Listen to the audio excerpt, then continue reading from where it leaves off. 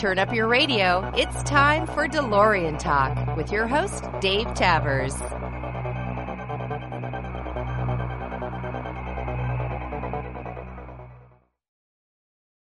Hey there, welcome to another episode of DeLorean Talk.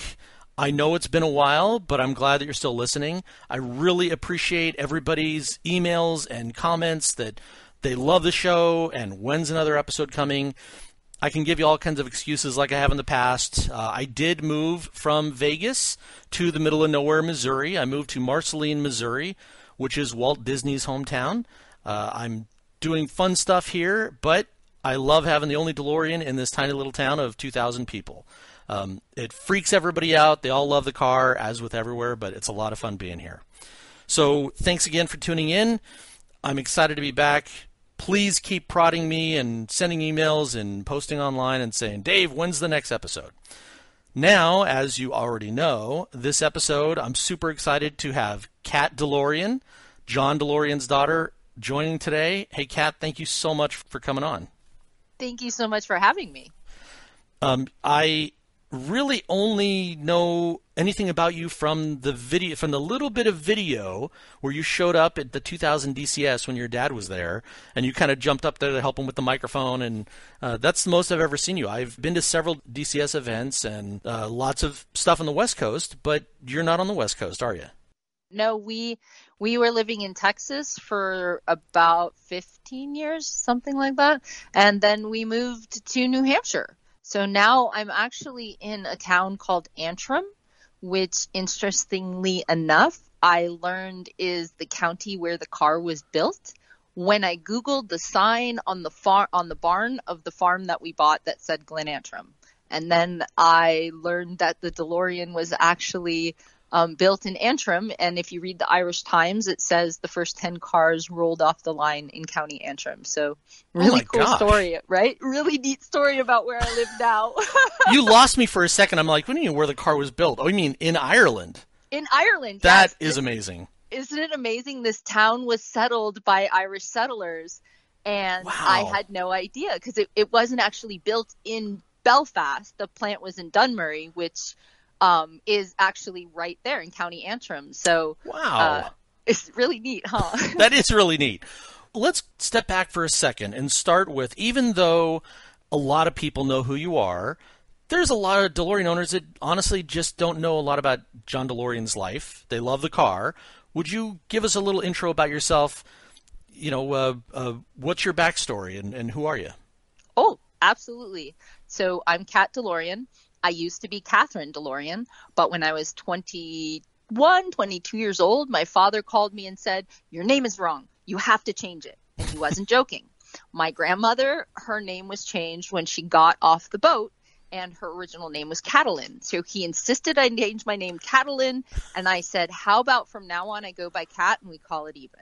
So now I'm Kat DeLorean. I am cool. The daughter of John Z. DeLorean, one of the greatest minds of the 20th century and automotive genius. He is my dad, my best friend. He taught me most of what I know in my life, and he is definitely why I am the incredible person that I am when I am incredible. Nice. So married, family? Yes, I am very happily married for almost 18 years. 19 years. Get it right if he's there. Almost 19 years. Oh my gosh. Yes. And I have 3 wonderful children. I have my son Kevin, my daughter Acacia, and my youngest daughter Serafina. And Kevin is my son. He just had his first child, my grandbaby, Axel DeLorean. Wow. Very cool. Coolest name ever. And your youngest is how old? She is 16. She'll be 17 in September. Oh my gosh. Yeah, my children are all grown up. The recent pictures I've seen of you, you still look super young. I was not expecting that. Wow. I actually I had my first child when I was 21. I had all my kids young. I actually think I did that because my father he passed away when I was so young. Yeah. So I wanted to be young with my kids. Nice. At least that's my excuse, and we're going to stick to it. I know my dad was almost 50 when I was born, so everybody thought he was my grandfather. Yeah. And same thing, he passed when I was 24, and yeah, it was kind of hard, but that's awesome. You started the family early, and the kids are off doing their own things now. What kind of work do you do for a living? That's a really cool question too.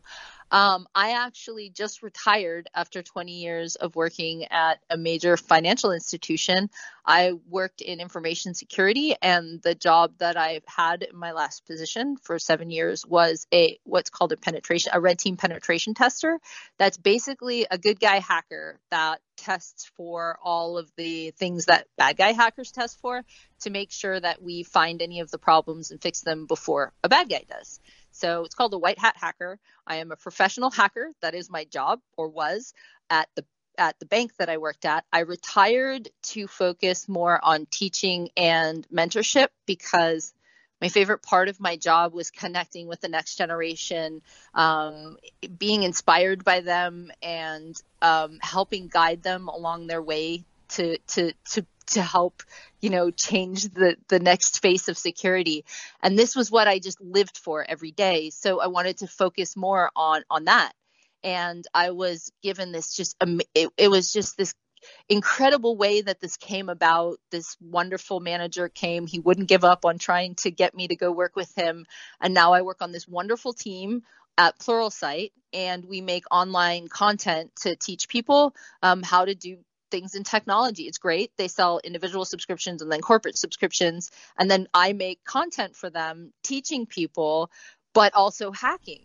Nice. So I'm a hacking content creator, which I thought being a hacker at a bank was the coolest job in the world. I think this one is. So I definitely have an awesome day job. You have to be a fan of the movie Sneakers, right? Yes, okay. Absolutely. Okay, good. Yeah, absolutely. Good. I've been in software since the early 90s. Not a hacker, but I've done pen testing minimally in the past, so that's awesome. I didn't know for sure that you were a computer geek, but when I found your LinkedIn profile, I was like, wait a second, that's not what I expected at all. I was thinking you'd be a model or doing something in that line. I actually was a model. I quit when I had my son. I didn't want to raise him in that lifestyle.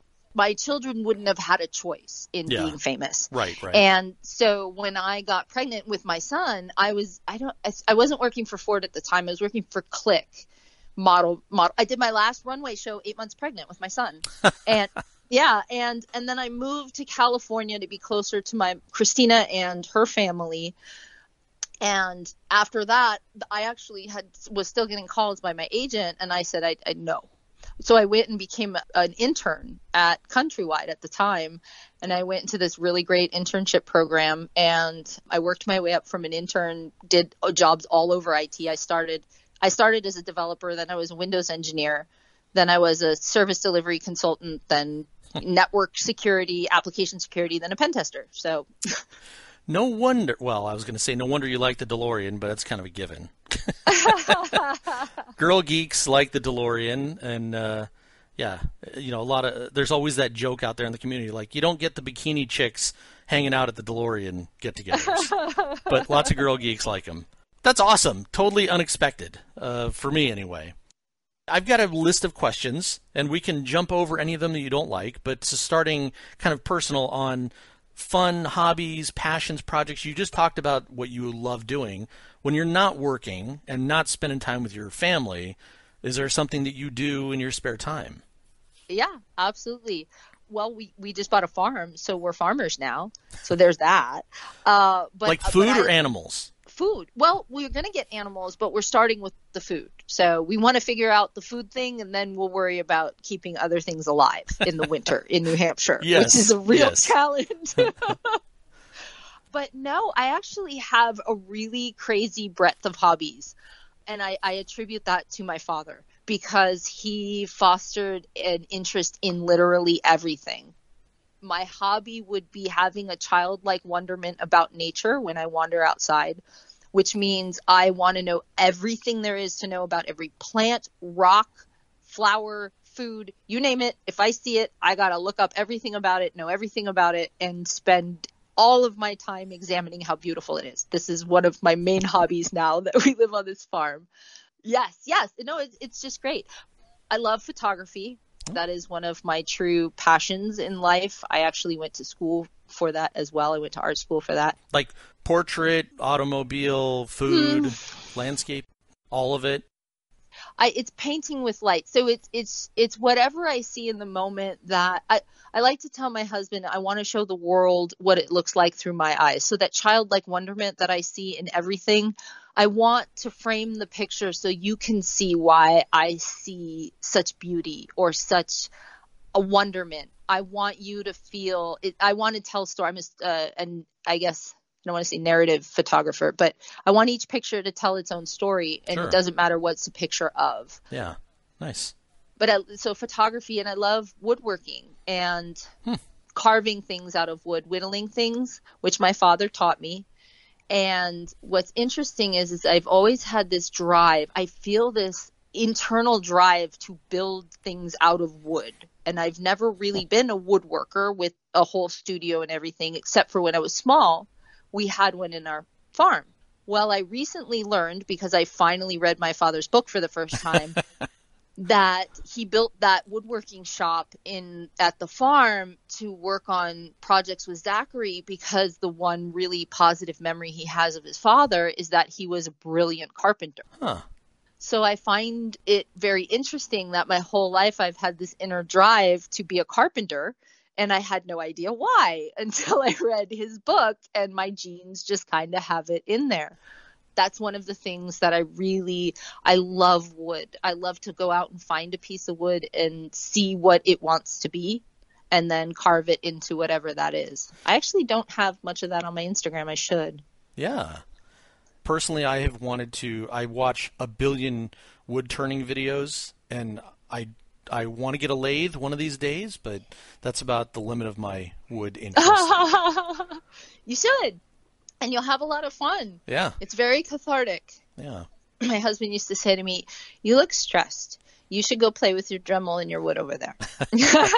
Nice. Okay, so family and passions and hobbies. I didn't organize my questions, but the next question really is about growing up with your dad. Oh. I think you said you had not had a chance to listen. I interviewed your brother 6+ months ago. Got to meet him at the last DCS show, and he was just, super down to earth and real, and nobody really knew anything about Zach. At least you were in the public eye at some point. You were around the community, and your brother just wasn't. So he was really an unknown. He shared some great, information and stories about growing up with your dad. He did pass when you were young. So what stories, what comes to mind that you want to tell the DeLorean community and favorite memories? My favorite memories of my dad are very ordinary ones.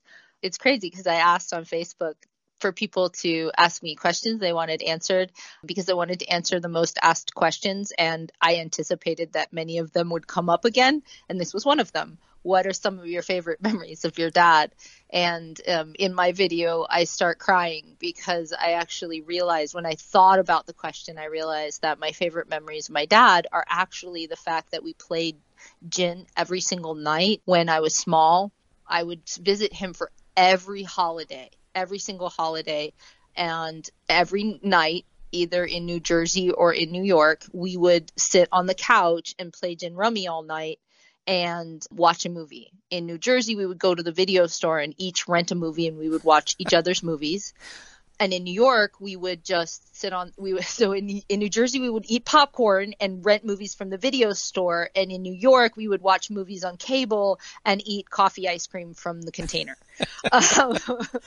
Those are awesome memories. Yes. Yeah, and I tell also the story that, like, the couch we sat on in New York, when he gave it to me for my first apartment, it had a worn spot, a big one and a small one, from where we sat. Yeah, this is kind of why I'm putting together. Why I actually started the Legacy Project is one of the reasons why myself, my brother, and his friends have these ridiculous stories about my dad, which which really embody the person that he was. His favorite joke to tell was about having lunch with Pancho Villa, and it involved somebody eating horse poop, right? Like, and he told this joke to everybody indiscriminately. It was hilarious, and it was a glorified fart joke, right? And he just thought it was the greatest thing. And and he did things like in the movie, I told Jason, ironically, my favorite scene is Jay Alex, who's the financial investigator, who says, your father said he was on the radio in the morning and he was talking about me, or, you know, he didn't say that to me. I actually called him later. We'll get into that in a second. But he says, he looked at me and he says, I was talking about you on the radio this morning and I couldn't remember. Do you spell S-head? I'm not going to swear on your show, but, you know, kids aren't listening to this. You're good. Well, but yeah, okay. So I say snit. That's the way I say it. Got it. Do you spell snithead with one T or twos? and he said it to his face, and so that comment to me was a perfect embodiment of who my dad really was. That was his way of saying, "Screw you, dude! Like you caught me, you jerk." Because he's funny. He was a funny, lighthearted guy. I was just telling Zach today, I said, Zach, all those memories we have of dad being that goofball, that's what I want to encapsulate. That's what I want to tell. That's awesome. Because nobody knows that side of my dad. No. And he was a ridiculous prankster. And so, yeah. That's awesome. Yeah. Yeah. You know, I would say most of the owners nowadays are younger, and you know, we didn't experience the 80s, the way you and Zach did with your dad. We only know the public side. We only know the negative stuff and the stuff that's, been in the books. So yes, telling those stories will be fantastic. Yes. And that's kind of what I want to do is that, it's really tragic. Even I didn't know all my father had accomplished in his life because so much of it is overshadowed by this story. Right. And my husband looked at me one day and he said, your father had more patents than years on this earth. And I said, what? He says, yeah. Just think about that for a second. Your father had more patents than years on this earth. And why is his entire career erased by this one moment? He didn't just change automobiles with the fact that the automatic transmission functioning the way that it does was designed by him at Packard, or recessed windshield wipers, or little things like that. Yeah. He changed history and culture by having them mass produce his own personal hot rod. GTO. Think about that for a second.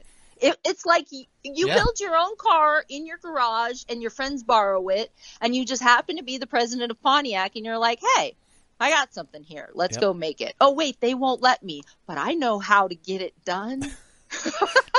I love telling that story, and anytime I talk to I'm not a car guy. I'm a DeLorean guy. I love the DeLorean car, but I don't really know much about other cars. But when I do talk to car guys and the GTO comes up, or the Vega, or any of this stuff, I'm like, John, I talk about the recessed windshield wipers. I talk about the GTO was basically like, you can build 5,000 and then that's it. And then boom, change the culture of the car culture of the United States and the world. So forever. It's an amazing story. He didn't just change the car culture though. And see, we say that, but when I started to think about it and talk about it, our culture overall became defined by cars to the point of where today, so back before the muscle car era, a car was a utility to get you from point A to point B. Today, it doesn't matter if you're a muscle car, sports car, you are defined by your car. Yep. Even if you're wealthy or, and you want to get a Rolls Royce or whatever, all the way down to what the people who love to trick out their Miatas to create the world's greatest, little fun toy. Race car. Oh my gosh, so much fun. Every single person, your personality is now defined by your car. And that didn't happen the same way before the muscle car era because that was the characteristic of the muscle car era. I am defined by my car. So he changed our whole culture, and all people want to talk about is this one moment. Yeah. And hey, the media does a good job of making something out of nothing and trying to make people look bad. That I don't know you and you don't know me, so I personally don't think your dad was dumb enough to go get into that, but we don't need to. I'll let you tell that part of the story on your project. So you'd mentioned the Legacy Project. But wait, hold on. Okay. Hold on, because All right. I will say something really interesting that I learned during this Legacy Project on that point. When I was in high school. No, when I was in college. When I was in college, I wrote a really interesting paper about how my father's case was case law. And it was the first time the entrapment defense worked. But more than that, it was a whole paper about a jury groupthink. And that's basically what it was talking about. What I learned recently about what happened during that trial, which I found fascinating, which Jason pointed out to me, was my father was acquitted because he was entrapped. That is true. And that is what is well known about his defense. But Sure. What is lesser known is that he didn't actually commit any crime. And that's why he actually was let go. Right. Yeah. He never transferred money. He never transferred drugs. He didn't do anything but show up to meetings. He also didn't bring anything of value. Right. So if yes. you read it was all his- promised from the government, and he's like, okay, let's meet. So he figured out what was going on. So if you read his book, he figured out what was going on before. The letter to the And- lawyer. I show that to people all the time. Yes. Yeah. And so he brought them worthless paper. He never was going to exchange anything Yeah. of value at all, even if the whole thing went through because you're walking into a room with a bunch of killers, Yeah. right? Like, what do you do? So For those listening, if you have not read that letter, read the letter. It's literally one page. It's very clear. At the end of the letter, it's like, I don't know what's going to happen, but now this is in writing. yes. yeah. If I die, Yep. open this letter and there's instructions for you is Yeah. basically what this letter is. So that's something that was really interesting that I learned during this project, which segue Yes. is it's an amalgamation. First, is there a website, a domain? Yes, it is. This domain is now DeLoreanLegacy.org. And the DeLorean Legacy Project started off as a book to tell the untold DeLorean story, which is all the positive impact that my father continues to have on this world by inspiring people. And it turned into this website movement, this journey, whatever it's turning into. What it is meant to encompass is how do we make the story of the greatness that my dad accomplished louder than this one moment in his life? And how do we use the joy that is generated by this to help change the world just a little bit? What are some of the social impact changes my father wanted to see in his lifetime or championed? For instance, one of the things that we started before it went from a book to a website to what it is now, my husband and I had bought this mill, the famous mill that some people know about, some people don't. It's a really cool story, Millie the Magnificent. And we wanted to always turn it into a community center. And my daughter is dating this wonderful boy who just restored my Trans Am, my Babs. He wanted to be a mechanic his whole life. His parents were like, get a real job, but he said no. And he went through all of the automotive classes, and he went into college, and he brought me back my car, and we were talking to him about the automotive program at his high school, which is one of the best in the state. They have 5 fully stocked bays with lifts and everything. It's beautiful. Nice. But, the science classroom is only 1, and half of them only have Bunsen burners. But that's okay. They have 5 fully stocked bays. But this kid he reminds me of my dad. He reminds me so much of my dad. He's brilliant. He listens to jazz. Who listens to jazz anymore that's a teenager? Yeah. Right? And I said, why didn't you take engineering? He said, I had to choose auto shop or engineering. I went, excuse me? And so I said to Jason, we need an automotive engineering program here. What is happening? This is not okay. So we had moved to Antrim, and there was a teen center here. And this is a little bit of a long story, but my youngest was born with half a heart. And so she started high school as a high-risk kid in the middle of a pandemic in a whole new state. Wow. Yes. So that's the short way of saying this teen center was a godsend because you can't socialize at school anymore with masks on. Yeah. And we decided to take this building. We would like to turn it into the John DeLorean Memorial Teen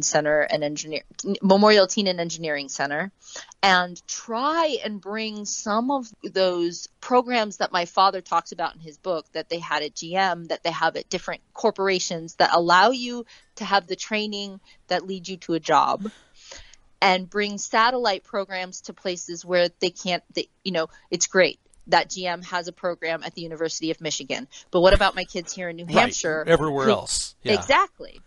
So that's what we're going to try and do. That's what we're great. working on doing, right? So because if I have this name that is worldwide well known, yes, let's use it to let's use for it good. Exactly. Let's use it to just. My dad's car brings joy driving down the road.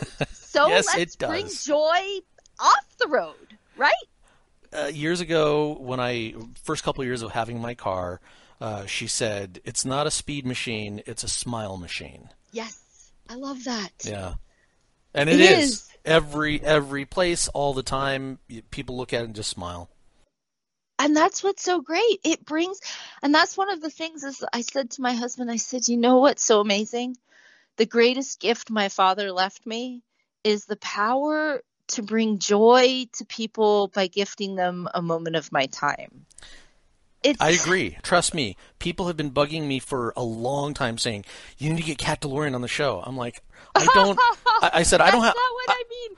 What? No, but you are. But you are making me and lots of people happy right now. Just being on the show, talking about your dad, talking about the car, whatever else we're going to talk about.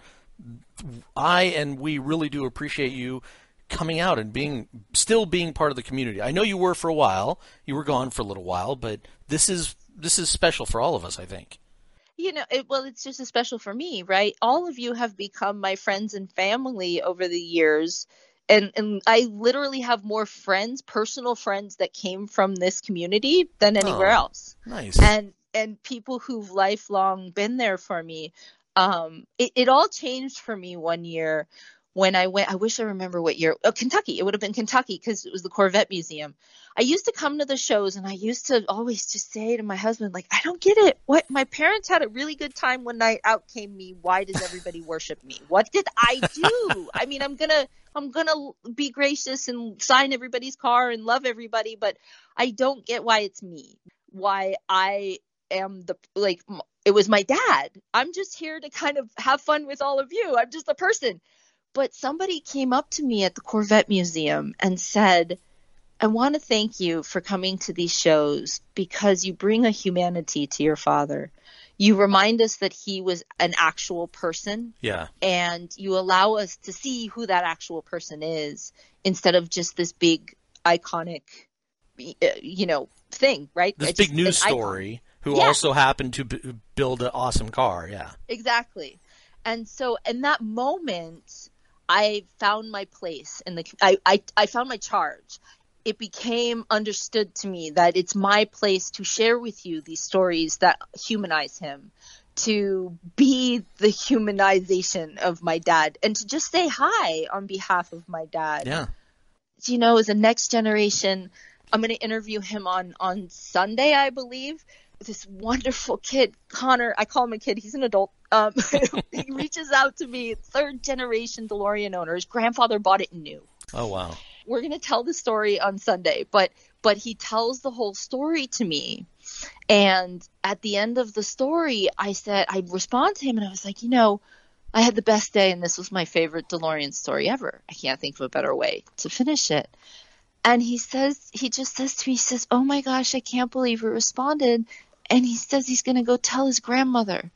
And I lost it. Oh. And I'm going to lose it again, right? Because this person, all I did was read his story that made my entire day.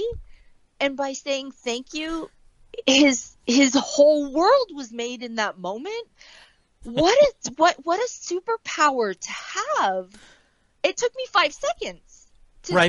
But Kat, that's the thing, is somebody like you who has a direct, personal, special connection with somebody that all of us listening are, we're either owners or fans, but you are not stuck up about it. You're not holier than thou. You're not, I'm above all of you. You're a real person. Why? And that's why people are so happy to have you around and enjoy talking to you, because you are not playing that card. You could very easily play that card of being aloof and saying, yeah, I don't associate with people like you. So I never know. I mean, I don't know you at all. And a lot of DeLorean owners have known you for a long time. I am positive, just from my half hour with you so far, no, you're very real. And that's really appreciated. Thank you very much. I attribute 100% of that to my father. True story. I literally just learned how wealthy we were through all of no joke. Yeah. Because I'm uncovering all of these newspaper articles that talk about how much money he had after he lost it all. My father, like I told Zach today, I said, Zach, do you know how much money we had? And he said, no. I think it was like $80 million after he lost it all in the 80s. I was like, you realize that means we were billionaires' kids, right? Yeah. Like after he lost everything. Yeah. Let's go back to after it was all done. That's a lot of money. Yeah. The thing is every motorcycle I had, we bought out of the back of a newspaper. That's because your dad was smart. Why go pay full price at a dealer when you can get something that you're going to be able to hack on as well in the garage and play with? Yeah. But more than that, he taught us to live frugally and to not want for more, but to understand we could have it if we worked for it. So for instance, I could have all the video games I wanted if I woke up at 6 o'clock in the morning and went out and worked on the farm for $10 an hour, which is a stupid amount of money to work for as a kid. But it taught me that I can have whatever I want. If you work for it. If I work for it. Yeah. And boy, did I work for it, because I got whatever I wanted. But it teaches you the value of a hard day's work. And then you learn a long time appreciation. One of my first manager at the coffee shop, she said to me, I've never met anybody with a work ethic like you. I said, my father taught me that you can treat work one of two ways. You can wake up begrudgingly and hate it, or you can make it fun, enjoy it, and, think about what's going to happen at the end of it, the result, right? Can we go on a little sidetrack on that? Because I think I asked Zach the same question. And I did not re-listen to that episode with him, but I'm just remembering. What was it like growing up with the name DeLorean? Before you got married, I mean, back then, DeLorean was very well known. And let's see, what year did you get married? Was Back to the Future out yet? Yeah, no, so I got married. So I am, how old am I? Am I 44? Is it? Am I 44 now? I don't know. I'm something like that. I was born in 77, so I'm not, okay. So Back to the Future was long out. Before you got married. Okay. So the car was super popular. You go work at a coffee shop and you say, my name's Cat DeLorean.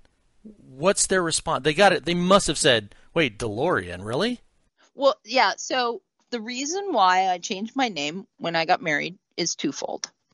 One, I got tired of, so let me backtrack a little bit. I've been married twice. My first marriage, I kept my last name and I hyphenated it so that I could go by Catherine DeLorean or my other last name. Got it.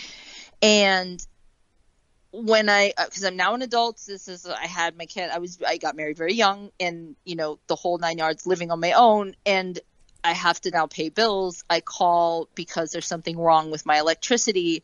Oh, DeLorean, isn't your dad in jail? I can't call for my credit card, for my power bill, for my anything without that actual question. Wow. Every single time. Not, is your dad John DeLorean? It's like, is that your dad? Isn't he in jail? Something like that. It's always, every single time. Wow. When I was a kid, there was just people would find out and they'd follow you around with the cocaine jokes. In high school, there was a rap song that came out, I ain't DeLorean, I don't do coke, and furthermore, you're making me choke. Well, I don't know, whatever it is. And they thought it was hilarious to chase me around the school with this song. As a matter of fact, one of them found me last year or something on social media and sent me a long apology about that. left because Oh. they had grown up and realized what it was like. So it wasn't what I say in the movie, if there was an iconic representation of your entire life falling apart, would you park it in your driveway? It wasn't untrue. Yeah. The way that I try and describe it to DeLorean fans, the way that I've come to be able to describe to owners specifically, when you take your car out and you have to answer all those questions and you get tired of the incorrect story that's out there, Yep. you're talking about your car that you get to park in your garage and leave, forget about Yep. whenever you want to. I don't get to do that. That's my dad. I get that's it's every I don't get to park my name in my like I don't get to let that go. That's just who I am. Yeah. The other side of it was the real reason why I changed my name. Growing up DeLorean, other people knew how wealthy I was apparently, but I didn't. Right. Right. And Yeah. What can you give me? What can you do for me? yeah, so I had just gotten my first job at Countrywide, and I had to go through 3 technical interviews to get the job. There was 20 positions, and there was like 200 applicants, and it was a really good. They gave you, because you're a technician, they gave you certified training in all of the technology that they had there, MCSE, MCSD, like you got all of it. It was a great program. So I had to beat out a lot of people. I get this job. I'm doing really well. I'm walking to my car one day and my manager says something about my daddy buying this car, which I bought myself with my own money. And I'm just like, what? Right? Like, why am I an intern at Countrywide if my dad... Right. Seriously, what kind of a thing is that to just say to somebody out of the blue? And I looked at her and I said, I bought this car. And then she said something to the effect that left it as, even though I bought that car, it was because of my dad's money type thing.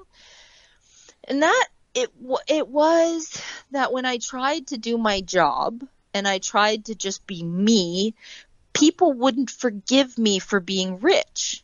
And I wasn't rich. Right. I lived in a townhouse, a 2-bedroom townhouse that was like 900 square feet in Simi Valley, which wasn't a great place at the time.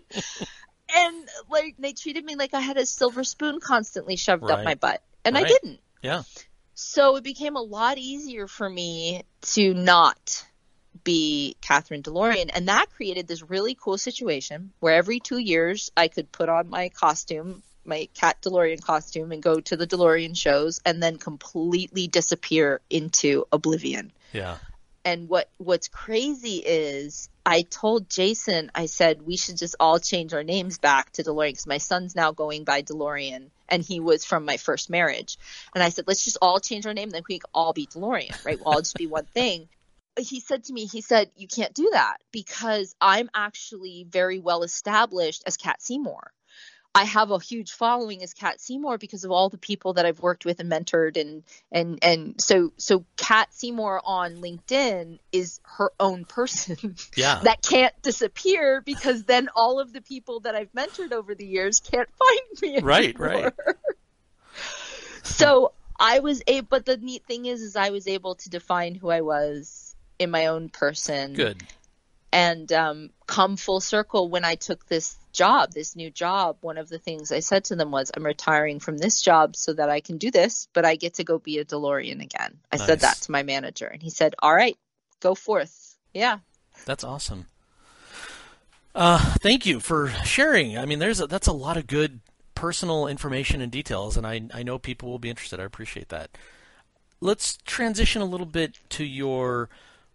Again, you were young when all this happened, but what are your memories, if you're willing to talk about it, of the trial and of the right around that time? What are your memories of the real DMC business, not the fake company that's around now, but the real DMC business?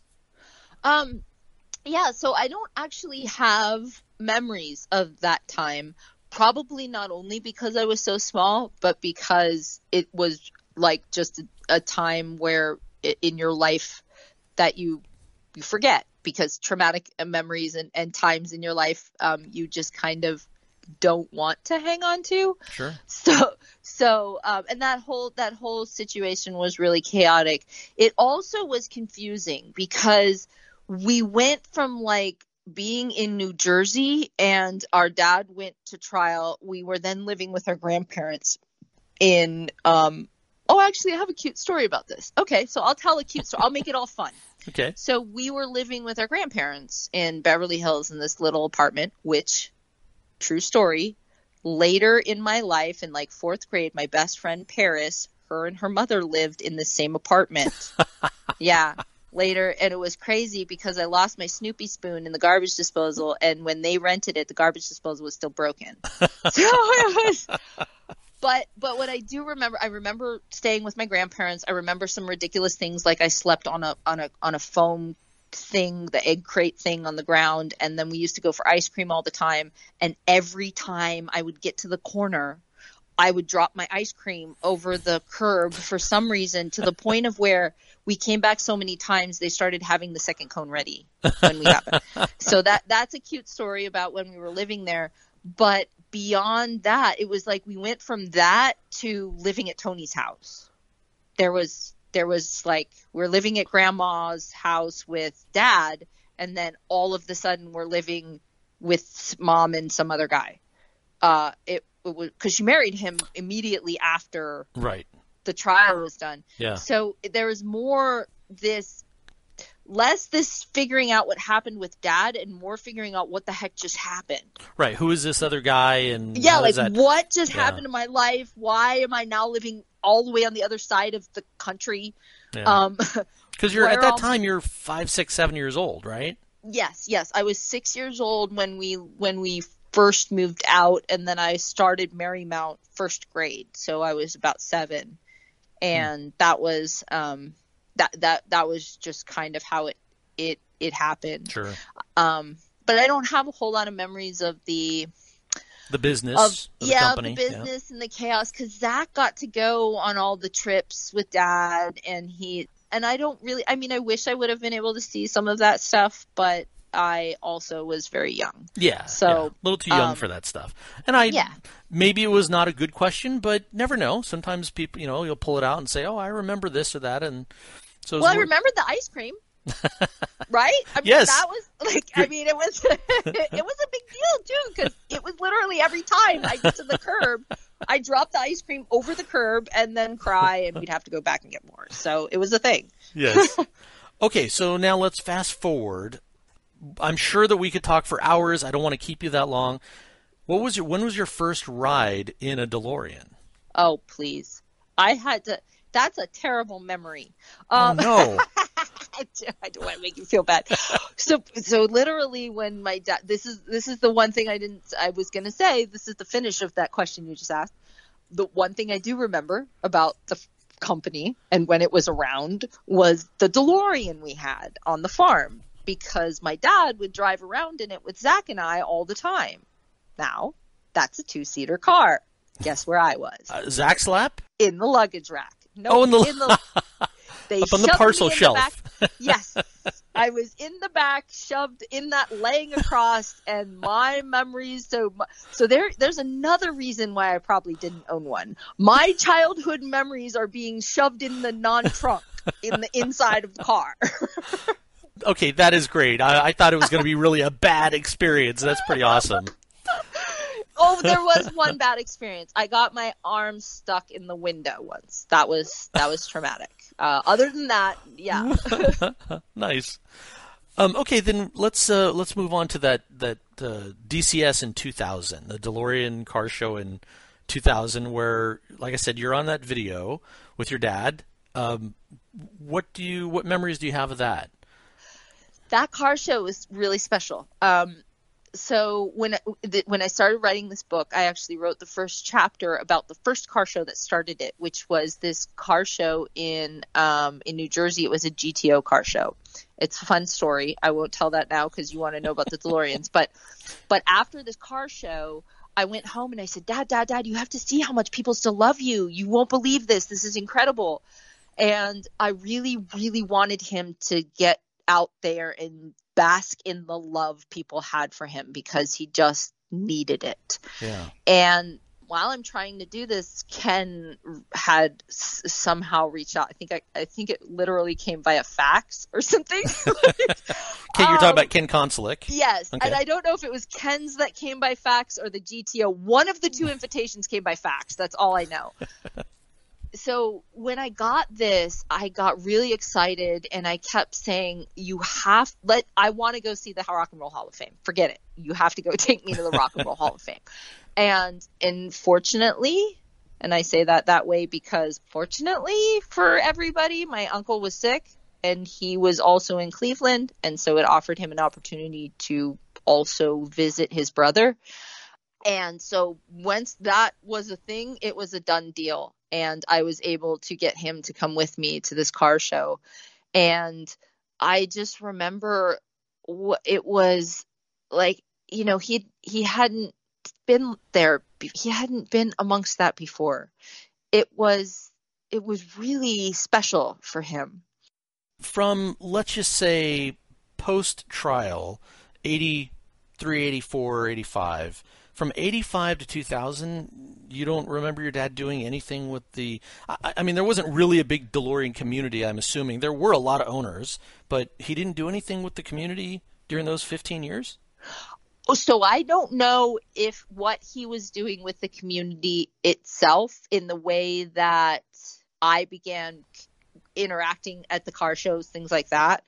I know he was involved to some extent because somebody helped him in the 2000s create his D2 website. So in the 90s, this cool story that you'll hear on my page, in the early 90s, 91, 92, he actually created a car company with Fred Dulles in Louisiana. It was a done deal. There ended up being a government change in the place where they had the factory, and then they lost that happened. Okay. So that was the first car he tried to remake. Then in the mid 90s, he had this other car, which I have on the website, that was the D2, right? So the D2, I was in, the mid 90s, 97 is what we have the business plan for. All DeLorean Motor Company. It's really cool. And then in 2000, there was a Roadster that he was trying to make. And in that 2000 Roadster is where he started to manufacture the watch and try and sell the watch. And he was working with somebody. I actually might know somebody I can ask to help jog my memory. But I know he was working with somebody at that time because he was starting to get involved, and he wanted to be involved with the owners because the watch, I guess Jason made a joke that he created NFTs before NFTs.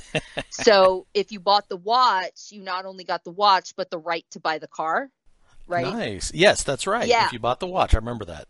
So at that time, he was starting to interact with there's a very long answer to, at the time, he was starting to interact with the community because of this, and that's what I know.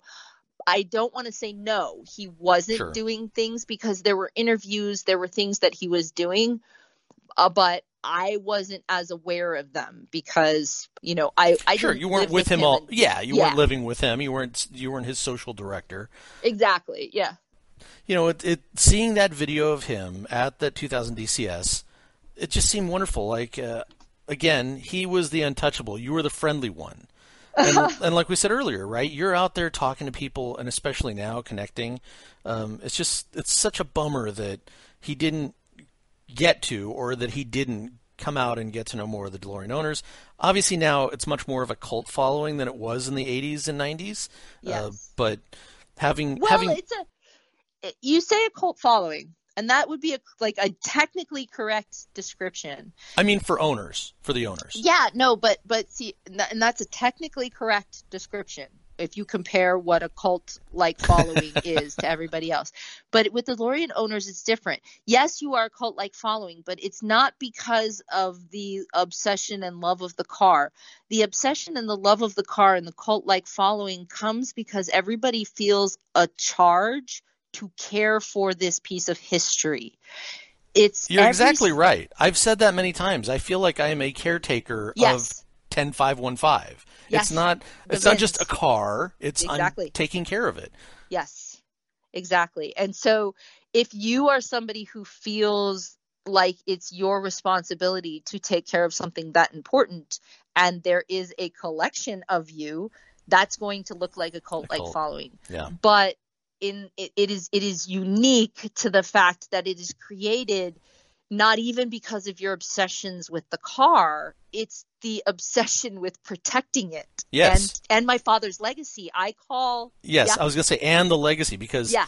the number of times where people come up with those stupid cocaine jokes or comments, I personally am not the one. I don't get angry about it. I just want to educate them. Say, yes. XYZ, you know, do you really think this? And I've read this, I've read all the books, and no, it's, I didn't know John DeLorean, but I just don't think he was dumb enough to say, sure, let's go do this. I think that he was a businessman who wanted his business to succeed. And I mean, look, I've also said, no offense to you, I don't think your dad was an angel. I think he was a big businessman. So, but it was of the times. So yes, I look at him because that's a great thing that you brought up. He wasn't an angel, and I even talk about how John DeLorean and my dad were two different people. Sure. But the thing that really gets me, this is one of those things that's a unique observation by me. My father struggled with the bad things he did. When he did these things, he talked about them like they were necessary evils for the greater good. Anything he ever did that was weird or crooked or whatever in today's business world, because things were done a lot differently. It's not to excuse anything or whatever. Yep, it's just literally things were done differently back then. And I think he was too honest to not keep getting caught. Right. And so in reality, though, he wasn't an angel, but it's that when he did these things, he almost had to make it justified. He couldn't do it without finding an altruistic, the means had to justify the ends, and he had to come up with something. Yeah.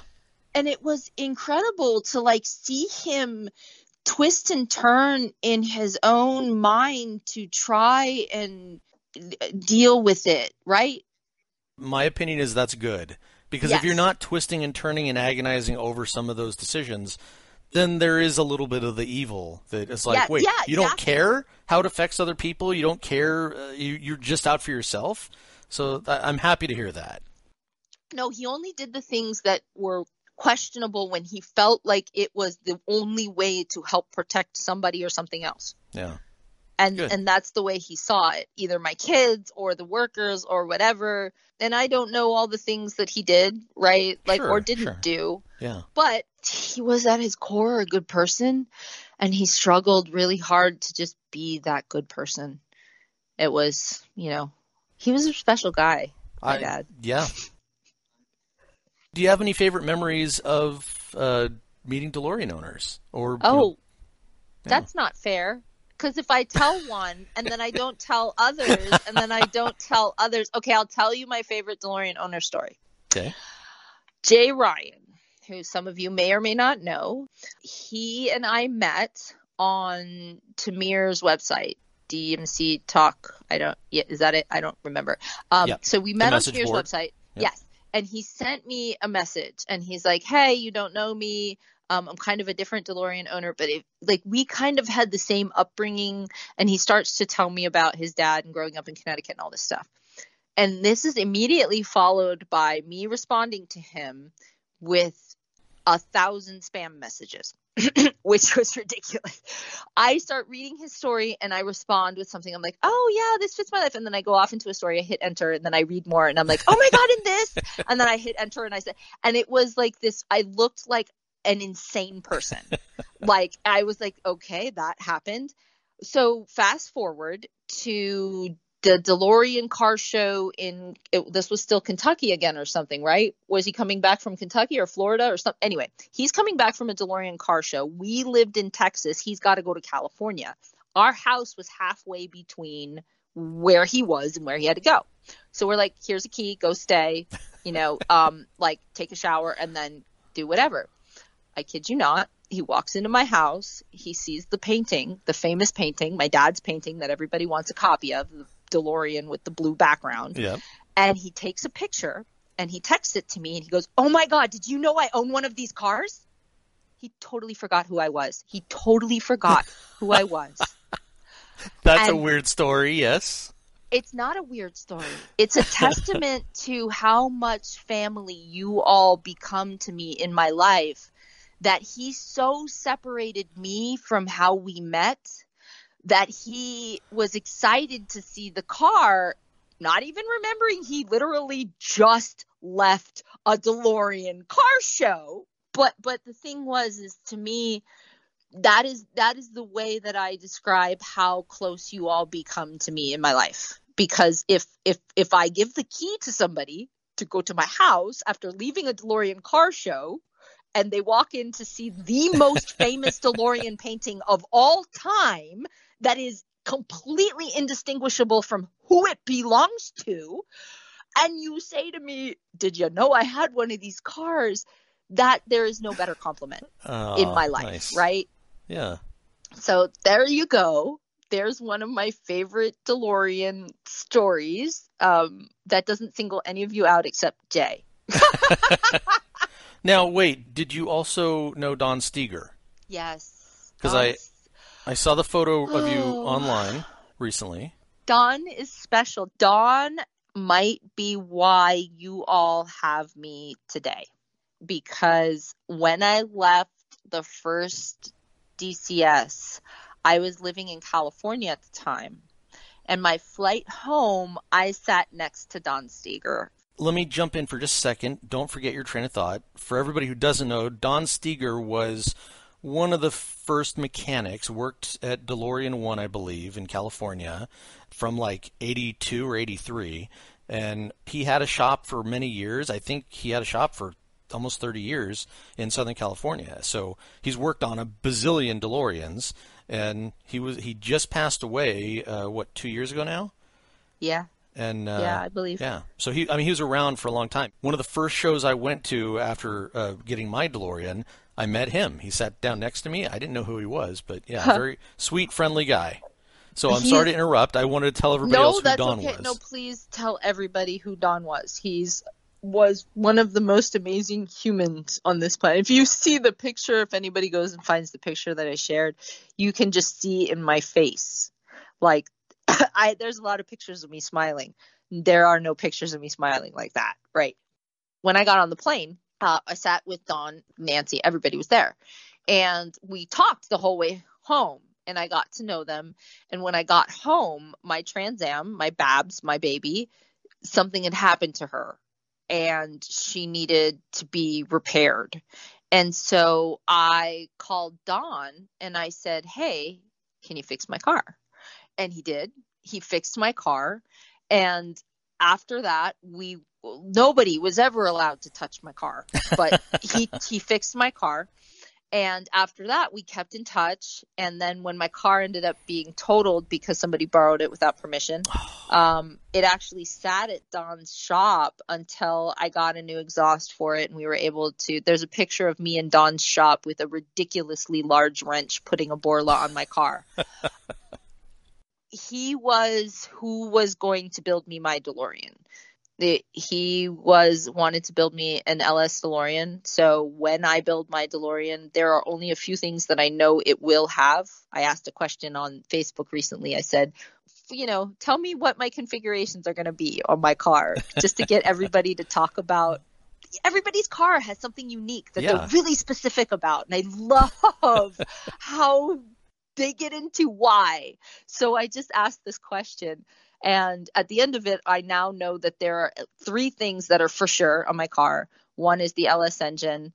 2 is the upgraded suspension for correct ride height. This is something that I learned. And 3 is it has to be a manual because I just drive manuals. That's just my thing. No offense to anyone out there. I just can't imagine driving a DeLorean with an automatic. I just like driving manual transmissions because I like driving my car. Right. You're actually controlling it and driving it. You're not just steering. Yeah. I like actually driving the car, so it's just my own thing. Yes. But Don will have his own special dedicated page on the DeLorean Legacy Project because he was so important to me and my family and the community as a whole. He Yeah. just was so beloved by everybody. So much love. I mean, very well missed to Good. Don.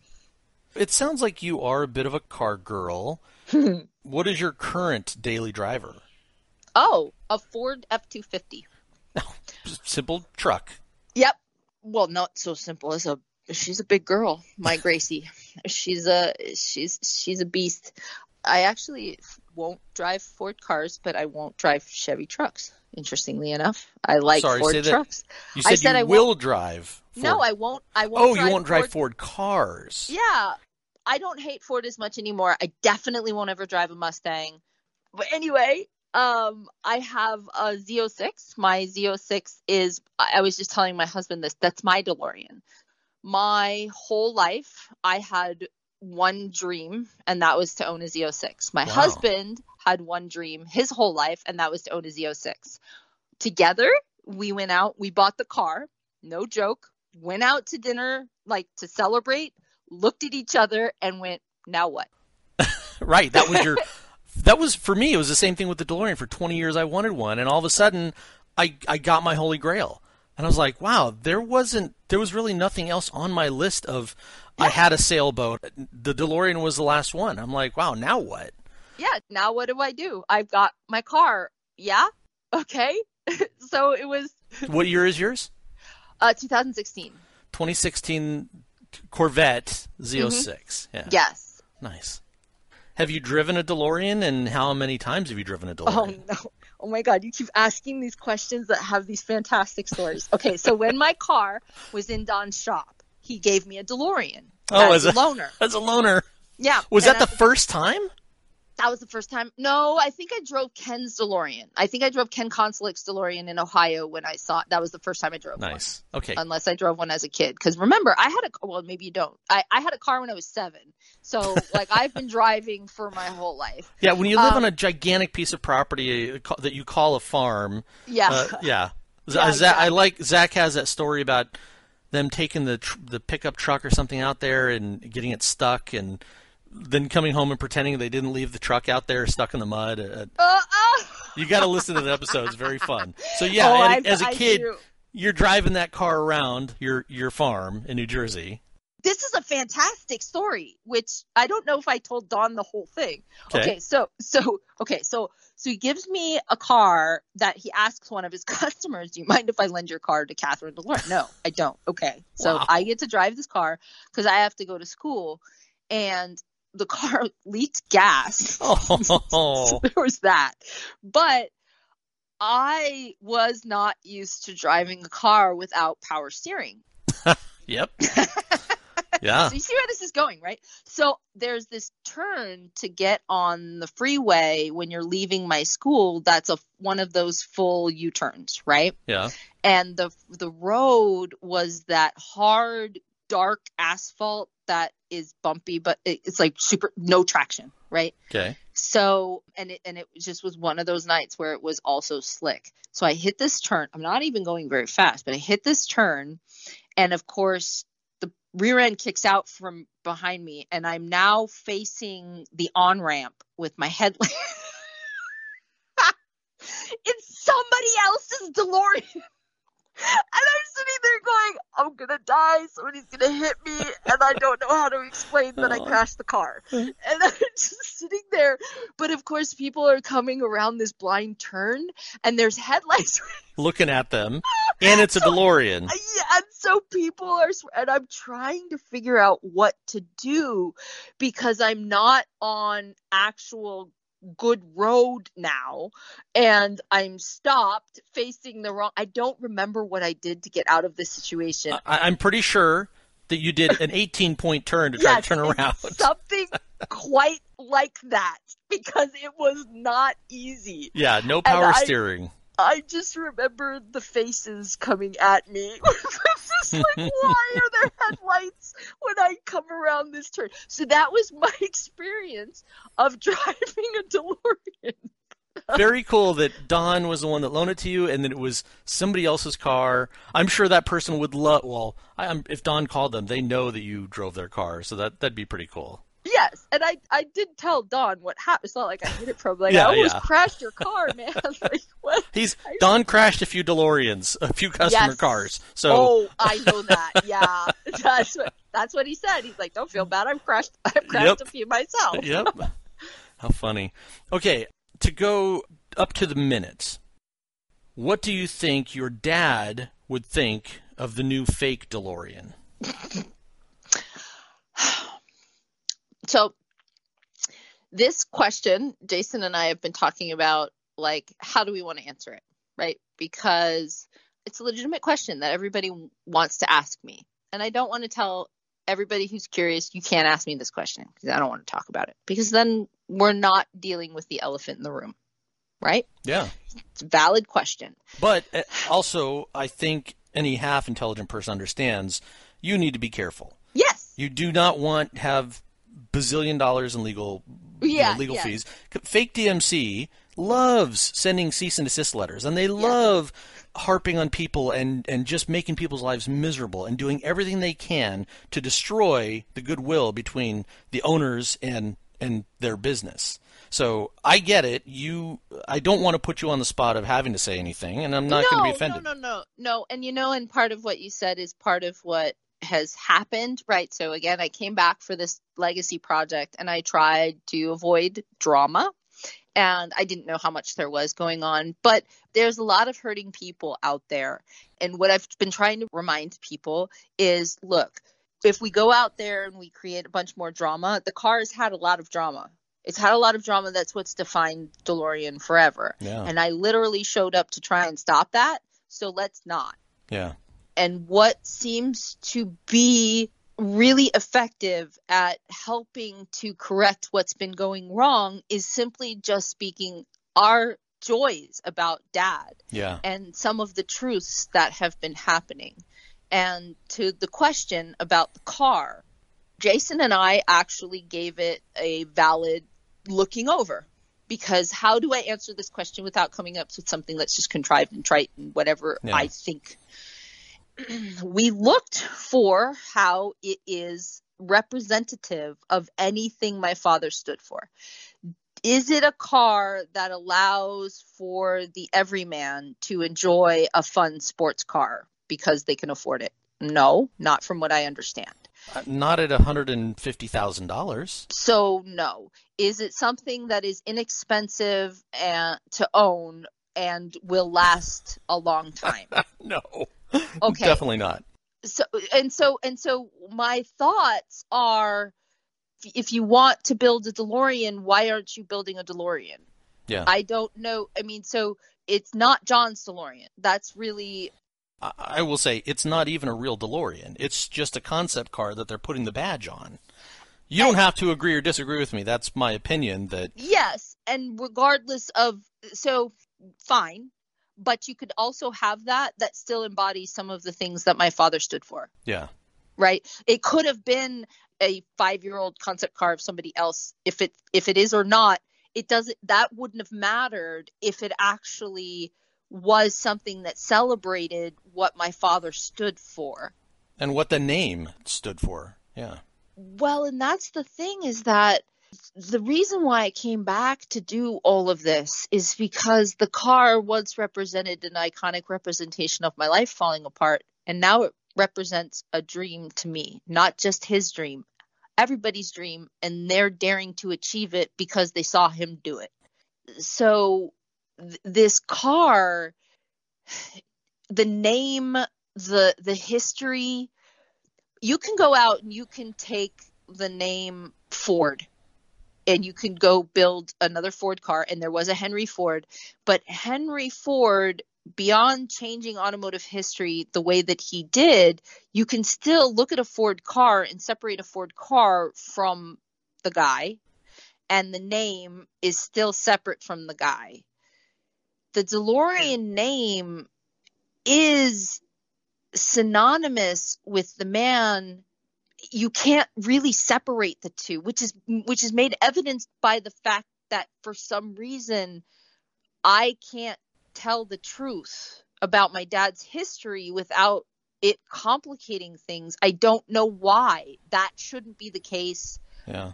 But it seems that because it's very hard to separate the name and whatever's considered the brand, whatever, from the actual person, they're not as easy to break apart as other things. Yeah.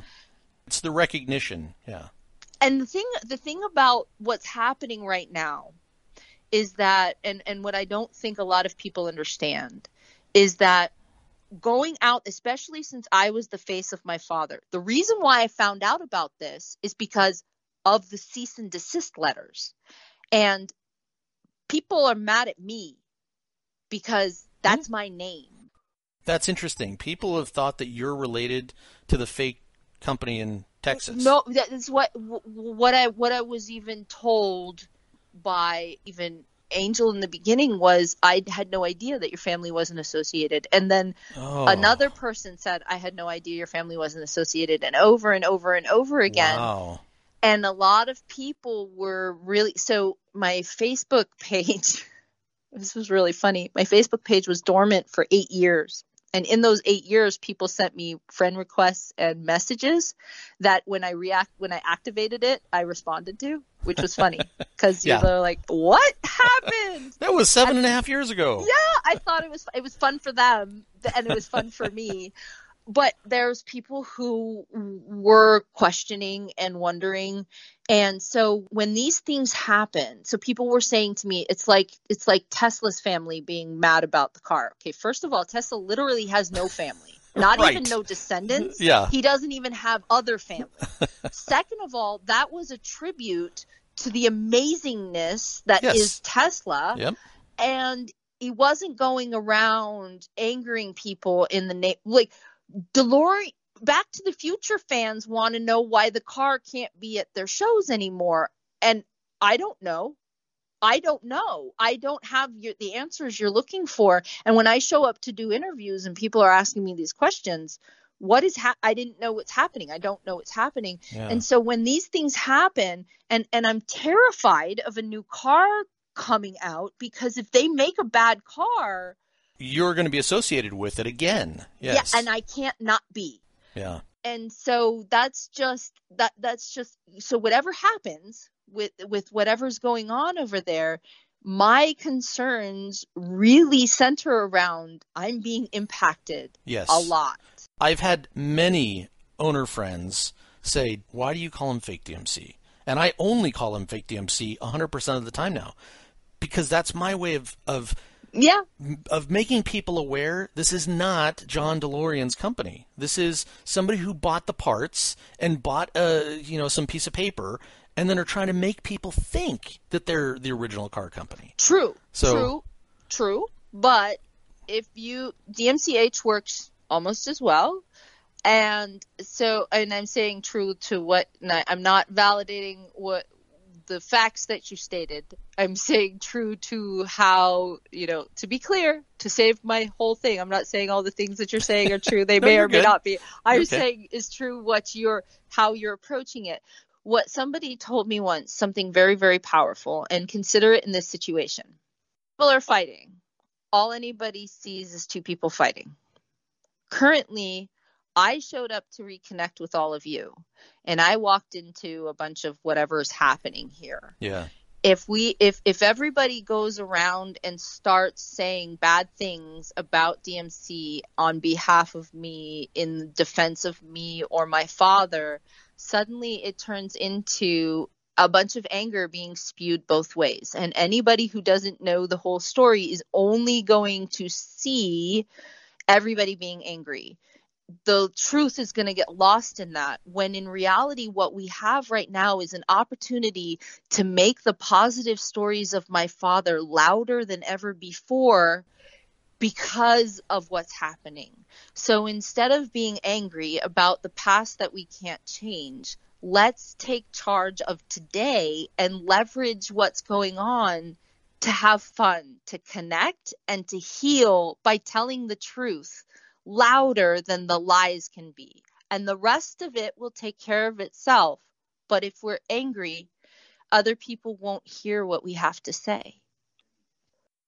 I probably will not stop calling them fake DMC, but I didn't have somewhere to turn people to before. All I was doing was combating the new fake company. Now I probably will still call them fake DMC, but I'll say I will figure out how to say, but go check out John DeLorean's actual legacy, and then I can point them to you. So let me phrase it to you this way. So if I come to you and I say, you shouldn't listen to fake DMC, you should go check out the DeLorean legacy. Or if I say to you, DMC Houston may have some of the things, but the real story lies with the actual DeLorean Motor Company owner's daughter, John Z. DeLorean. Something like that. The frame of mind we want people to have when they think of my dad is not anymore this drama. It should be the joy and the wonderfulness. And if there's so much of it, there's so much good that was done. And there's so many people who love my dad that I said something late night, interacting with everybody in 11:30 at night, and everybody was waiting for so long that I wake up to it being front page news, right? I'm not going to fault you all for feeling that hurt and for that being the reality. All I'm trying to say is it's not going to serve our purpose if we create this drama, because then they get to redefine what our message is, and we don't have to. I know just a moment ago I said I probably won't stop calling them fake DMC, and again, you might have convinced me, because it could be more powerful to use their marketing against them by using their marketing to point to you and the DeLorean Legacy website. Right. If they want to spend all this money on marketing, why don't we just use it to tell the truth? Yeah, absolutely. Why not? It's yeah. 2 more questions for you. Okay. Thank you so much for talking about that. Do you want to be invited to future DeLorean owner events when DeLorean owners put things together, and whether it's yes, that's easy. Yeah. There's that part of it is like, do you still want to kind of be, have your own private life? And doesn't mean that you're going to get 800 invites a week, but there's a lot of DeLorean clubs and groups in the world, but especially in the country, that get together. I started the Orange County DeLorean Club. I started the Las Vegas DeLorean Club, and we just got together for a burger once a month, or we do a tech day. Having you show up to that kind of stuff would be incredible. Yes. Well, so that's exactly what Jason and I were talking about. So as I'm meeting with everybody, the conversation ends with, if you're ever in Hungary, come by and we'll feed you some local cuisine. Yeah. In Rome, I've got carbonara, and everybody's inviting me for dinner. And so I said, let's go do it. Let's go have dinner with everybody. Let's go travel the world and dine with DeLoreans. And so he said, let's do a DeLorean world tour. So we're really just getting to know where all the DeLorean owners are. And when the VW electric bus does come out, I will have one and some way to charge it without charging stations. But actually, we're going to probably convert it to hydrogen. Because that's the way to go, the way of the future. But what we want to do is actually meet everybody. I want to meet everybody, and I want to hear your stories, not just about your cars. I don't know if you guys know this, but you're all really interesting, very fascinating group of individuals. And I asked the questions about to get the volunteers, and I asked these 3 questions that I have that help me place people where they'll be happiest in job placements. And it starts with, what are your passions, what are your talents, and then what are your skills? Because I can teach you the skills, but your passions are what's going to keep you driven, and your talents are what comes easy to you, and then your skills are just whatever anybody taught you. Yeah. And when I asked this question, I didn't anticipate what would happen when I got the answer. I just wasn't thinking about it. And I said to Jason, I was like, I want to meet all these people.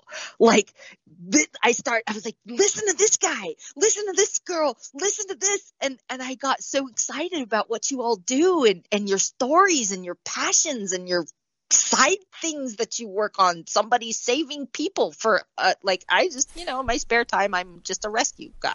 Okay, cool. That, just running into burning buildings to save people. Cool.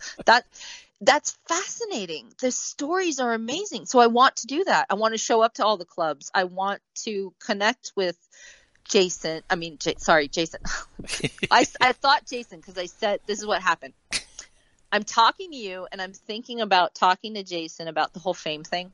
Uh-huh. And I said, I actually think it'd be cool to be automotive royalty instead of famous. Because then I can just travel around going to really cool car shows, seeing really cool cars, and then being you need to do that. Oblivious to everybody else. That might be a level of fame I can handle. You so need to do that. That would be so fun. Because the Celebration car show is still one of my favorite things that happens of all time. The last one I went to, when we did the rally race, I was following a real AC Cobra that was really being driven. Wow. And there is nothing in this world that sounds like that car racing through these sides. It was I can hear it. It's taking me away to a whole other. It was beautiful. It was the sound. If you've never heard a real AC Cobra, you need to. It is transcendent. And I was racing with one and a Pagani. Like, what do you do when you have an extra $4.5 million? You drive your car around. It was incredible. And so why not? Oh, and my husband said, have you ever been in a car where your wife says, I got to pass this Ferrari, he's going too slow?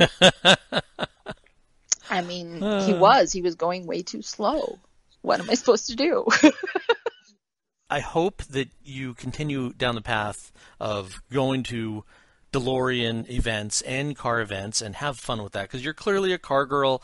You're so outgoing and friendly, and sharing the message of John, of your dad, and being that, automotive royalty. There's something to that. That could be a lot of fun. I think so. I'm not I have a really hard time with it being about me, right? And so my husband said, it doesn't feed your ego. It feeds your id. Mm-hmm. I said, I think I'm okay with that. Yeah. I think I'm okay with people loving my dad, feeding my core human. And what's really cool about this? Somebody pointed out to me the other day. They said, when my dad dies 20 years later, I won't be able to remember him like that. And I said, yeah, that's true. I get to relive my father right now.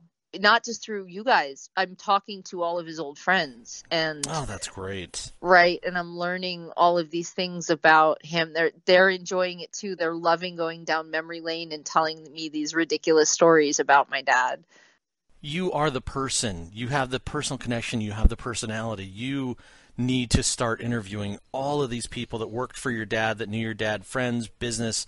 That's what I'm doing. DeLorean owners. Yeah, that's fantastic. So on the YouTube channel, that's what, and in the DeLorean Legacy podcast, that's what we're going to have is, so my first interview was Fred Dellis, and unfortunately that one, so we did it on a video, but it was just him on speakerphone. So I have to make it something that is watchable before I can release it to everybody. Got it. And I have an interview with somebody on Sunday, and then that's going to be my first owner. And then Jason's been setting up all of the people. I was contacted by somebody who worked at my father's, at the Prototype House. He's the youngest surviving person who worked with my father. Oh, wow. And then I also spoke to a gentleman whose grandfather worked for my father at Pontiac. Or actually, both of his parents worked for my dad at Pontiac. They met there. Wow. Which was great. And so I want to interview all of these people just to get to pick their brains and to learn more about my dad and what he was like. And then I'm going to bring on all of the people I grew up with that were a big part of his life. So BJ, who was his girlfriend for most of my life. I call her my mom because she raised me. And she has wonderful stories about him. My father has a friend named Michael Aschenbrenner, who is a famous artist who literally just moved to New Hampshire. He has a house in California, and now he has a house in New Hampshire because I told him how beautiful it was, and he came out here, and I was able to just visit with him. So he'll tell some of the stories about Dad, and you'll get to actually know this man who nobody else knows, who only we know, because he was so special. So I need a whole bunch of other people to come in and help me tell you just how special he was. Yeah. Wow. Do it and keep doing it. Don't do what I did, which is, take months off at a time. I did not realize that that's the other part of the DeLorean Legacy project. So you definitely put together a package to make that more sellable, because we should have started with that. I didn't realize that. Yeah, that's what we're trying to do. That was the book. That was how the book started.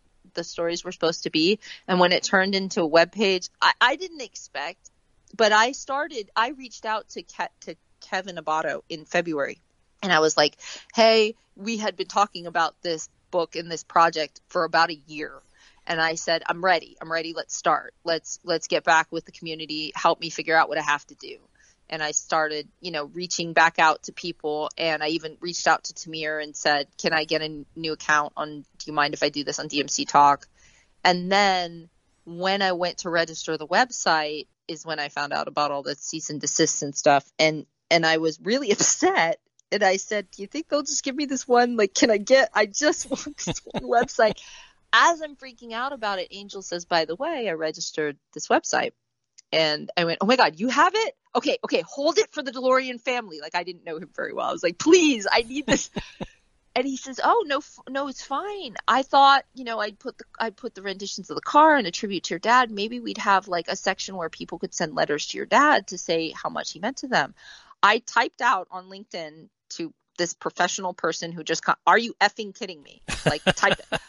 Can I please tell you what I'm working on, which is trying to collect all these letters, this Dear John section that you're talking about.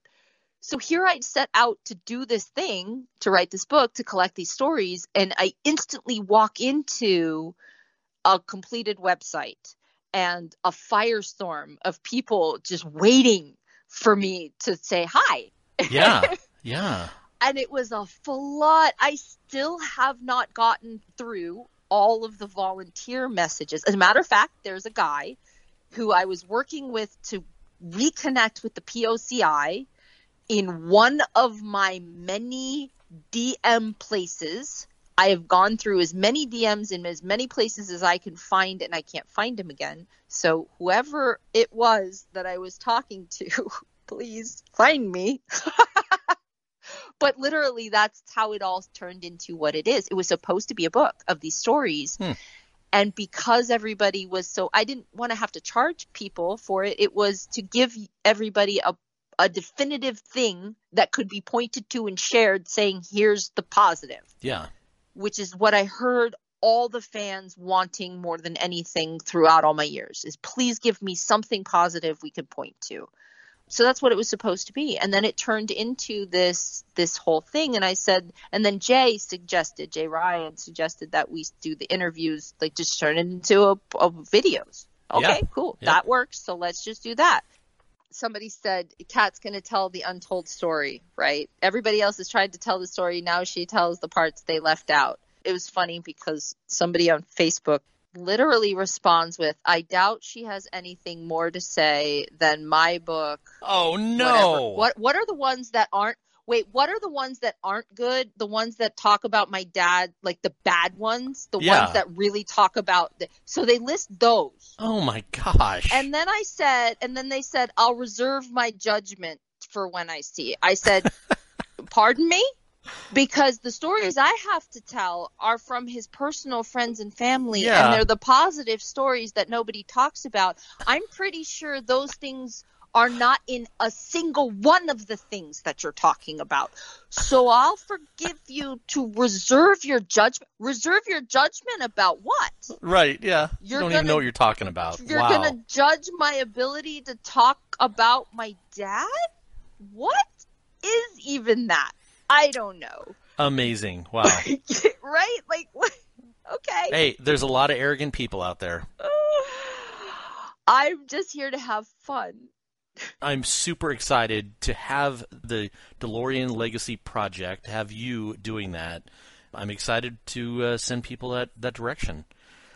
This is probably the longest episode with anybody in the years I've been doing it. I'm sure that people enjoy it. I hope you enjoyed it. I'm so thankful to get to talk to you and get to know you a little bit. We have this really cool message and this really fun journey and smile machines. Yep. Come on. Makes people happy. Yes. So let's keep that do up. It. Awesome. Come on. Smile more. Thank you again, Kat. You're welcome. Well, thanks for listening. Hopefully you enjoyed this as much as I did. Don't forget to go fill out the DeLorean census record at DeLoreanDirectory.com/census. Even if you've put one in the past, if you've updated the car or moved to a new location, put in a new census record so that we can keep track and track down all the cars that are left out there. Be sure to share DeLorean Talk on your social media or with your other DeLorean owner friends, and stay tuned and keep the glass clean. Yes! It's good. Keep the glass clean. I'm sure it will work for the stainless, too. Get all the smudges out. Yeah.